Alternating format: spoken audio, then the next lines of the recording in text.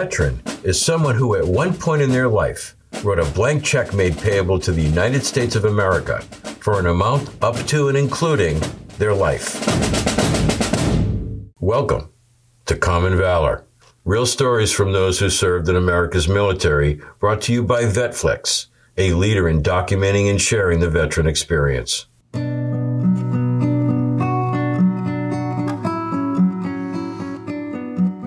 Salvatore Scali was born December 13, 1947, and drafted into the United States Army on January 28, 1968, at the height of the Vietnam War. An Italian who grew up in the North End of Boston, Sal waited for a greeting from Uncle Sam, and when it arrived, he accepted his call to serve. On a cold, windy, cloudy winter day, Sal was summoned to the Customs House in Boston for his induction into the Army.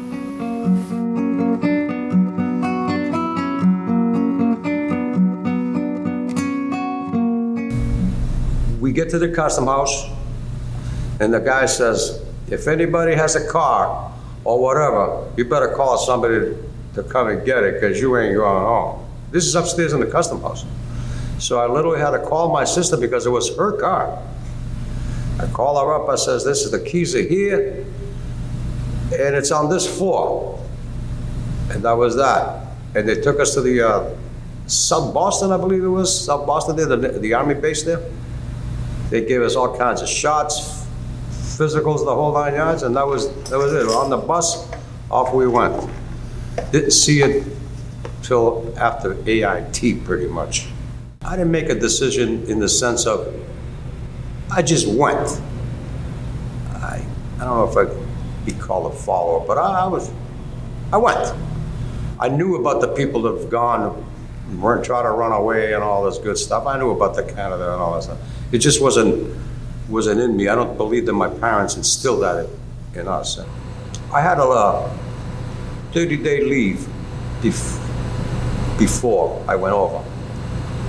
You know, I was back into the groove of what was going on, you know, where I grew up and that kind of stuff, the friendship, drinking a couple of beers, that kind of stuff. It was pretty intense, but I knew as every day went on that the time was coming for me to depart. When the day finally came, we got on that airplane out of Logan Airport. Now my mom was there. We did our goodbyes. And we went on. Boston, Chicago, Los Angeles. Wherever the Oakland Army base, wherever that is. That's where we landed. We're taking off towards Vietnam now. We're flying to Hawaii. Honolulu, to be exact. So Honolulu is like, what, 5 hours, 6 hours, whatever it was. We're there, they feed us.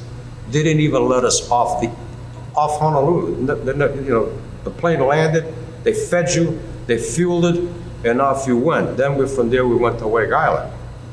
Wake Island, a little spot out in the middle of the Pacific, literally. Over there, they did the same thing. Fuel the airplane, then we went to the Clark Air Base, Philippines. We take off from Clark in a matter of hours, whatever it was. Here we are, we land at Benoit Air Base. When they open that door, and they put that gate up there, you know, for the troops to come out, there was a distinct odor. Then they put us into this big area with an overhead, and it was like an in-processing. And they were calling people, so-and-so, you're going here, you're going there. And I just waited my turn. When my turn came, they said, you're going to the 11th Armored Cavalry down in Anlock. So I got to Anlock. They gave us a little bit of indoctrination, booby traps, landmines, that kind of stuff. After that, we went on an ambush patrol. This is me now. This is out of base camp. They give me the M60. Now I'm the young guy, the new guy. You would think you would want to give the M60 to somebody that's more in tune, that would know how to handle the weapon. Not that I didn't know, I'm the rookie. And that night of that ambush, I never slept 1 week. Never. The bugs the DDT, whatever the heck we were using to keep the stuff out. It didn't work. Not when you get inundated like that. So when we get back to base camp the following morning, a couple of days later, we packed up, and I never saw base camp again. Never. This is straight out truth. We were gone I literally lived in the boondocks, literally, out of that armored personnel carrier, literally. Because we were mechanized infantry. We had wheels, tracks, that kind of stuff. We had two 60s, two M60s left and right, and a 50 caliber to the front. So we had a little bit of firepower, along with our own personal weapons and whatever. And that was it. We went all over Vietnam. When we made contact with the enemy, somebody was, the lieutenant was on the phone asking the command, we're receiving fire, permission to open fire, but that was going on. We were already returning the fire.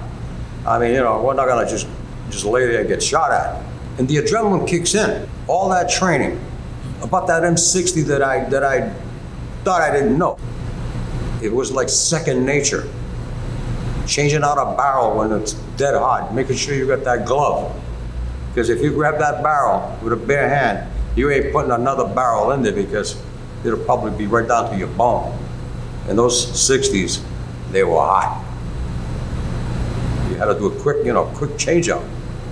I did it under fire. The shield in front of this APC, it was the shield where the M60 shot through. And if it wasn't for that shield, I saw that one bullet would have hit me probably right around my heart. I remember it distinctly. So then I started getting a little bit lower.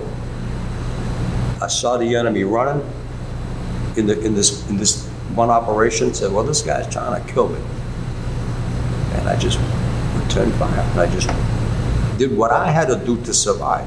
With all the training that I received, I put it to the best of my ability, and again, I'll say it again, it worked out. I became what I had to be in order to survive. With the people that I served with in the track, we were 8 armored personnel carrier. You had 1, 2, 3, 4 made a platoon. You had like 5 guys, track commander, driver, 2 gunners, and somebody to grab ammo. So that was, you were tight, right there. You literally lived next to one another. You slept on the side of the bed or whatever the case was. So the bond becomes really tight. He tripped a claymore. And I saw that medic from New York. He was a black man. He jumped in it like that to try and help the guy. Poor guy didn't make it. But regardless, that incident and other incidents, I saw that more than once and a couple of times. It hurts, it hurts you at that moment, but you gotta move on because you can't take it with you, especially out in the boondocks. You can get a sniper shot, you don't even know where the heck it's coming from, and those things do happen. But that feeling, got that bond. Now they're gone, you're saddened, but you become hard too. Because you have to in order to take the next breath, to fight the next battle, to get you where? To the world. Which is the world? The world that you live in the United States, whatever you know it as, your world, your comfort zone, the people you know. That's where you want to go. You have to do that, otherwise you come back literally as a vegetable. You have to learn how to take the next step. Otherwise, you'll never move. But here we are, combat vets. 50 years ago, we should be able to hopefully move on and live a good life. We're not ever going to forget that. It's instilled in our, in our DNA. I get home, all the nice welcome and all that from my own family and my cousins and stuff like that. But when I started to go outside to get reacquainted with the people that I grew up with, I shielded myself from not telling people that I was in Vietnam. I was very edgy. You know, this is true. Like a loud noise. I was tuned into that kind of stuff. I would react for defense. Where do I need to go? But I kept it hidden to other people. As a matter of fact, the first thank you that I ever had working for the United States Postal Service, Nashua, New Hampshire, as a window clerk, selling the retail side, was a Vietnamese person. This is the God's truth. This is the God's truth. I'm looking at the package and went, I said, Vietnam, huh? She says, yeah. I says, I was in Vietnam. She turned around and said, thank you. But she said thank you to me. So she must have appreciated what America did in defense for them. And it made me feel a little more welcome at that time. It made me feel good. It actually made me feel good.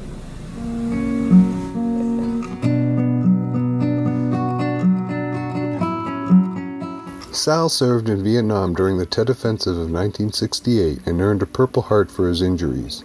His time in Vietnam shaped him and changed the course of his life. His sacrifice, as with many veterans, continues to this day.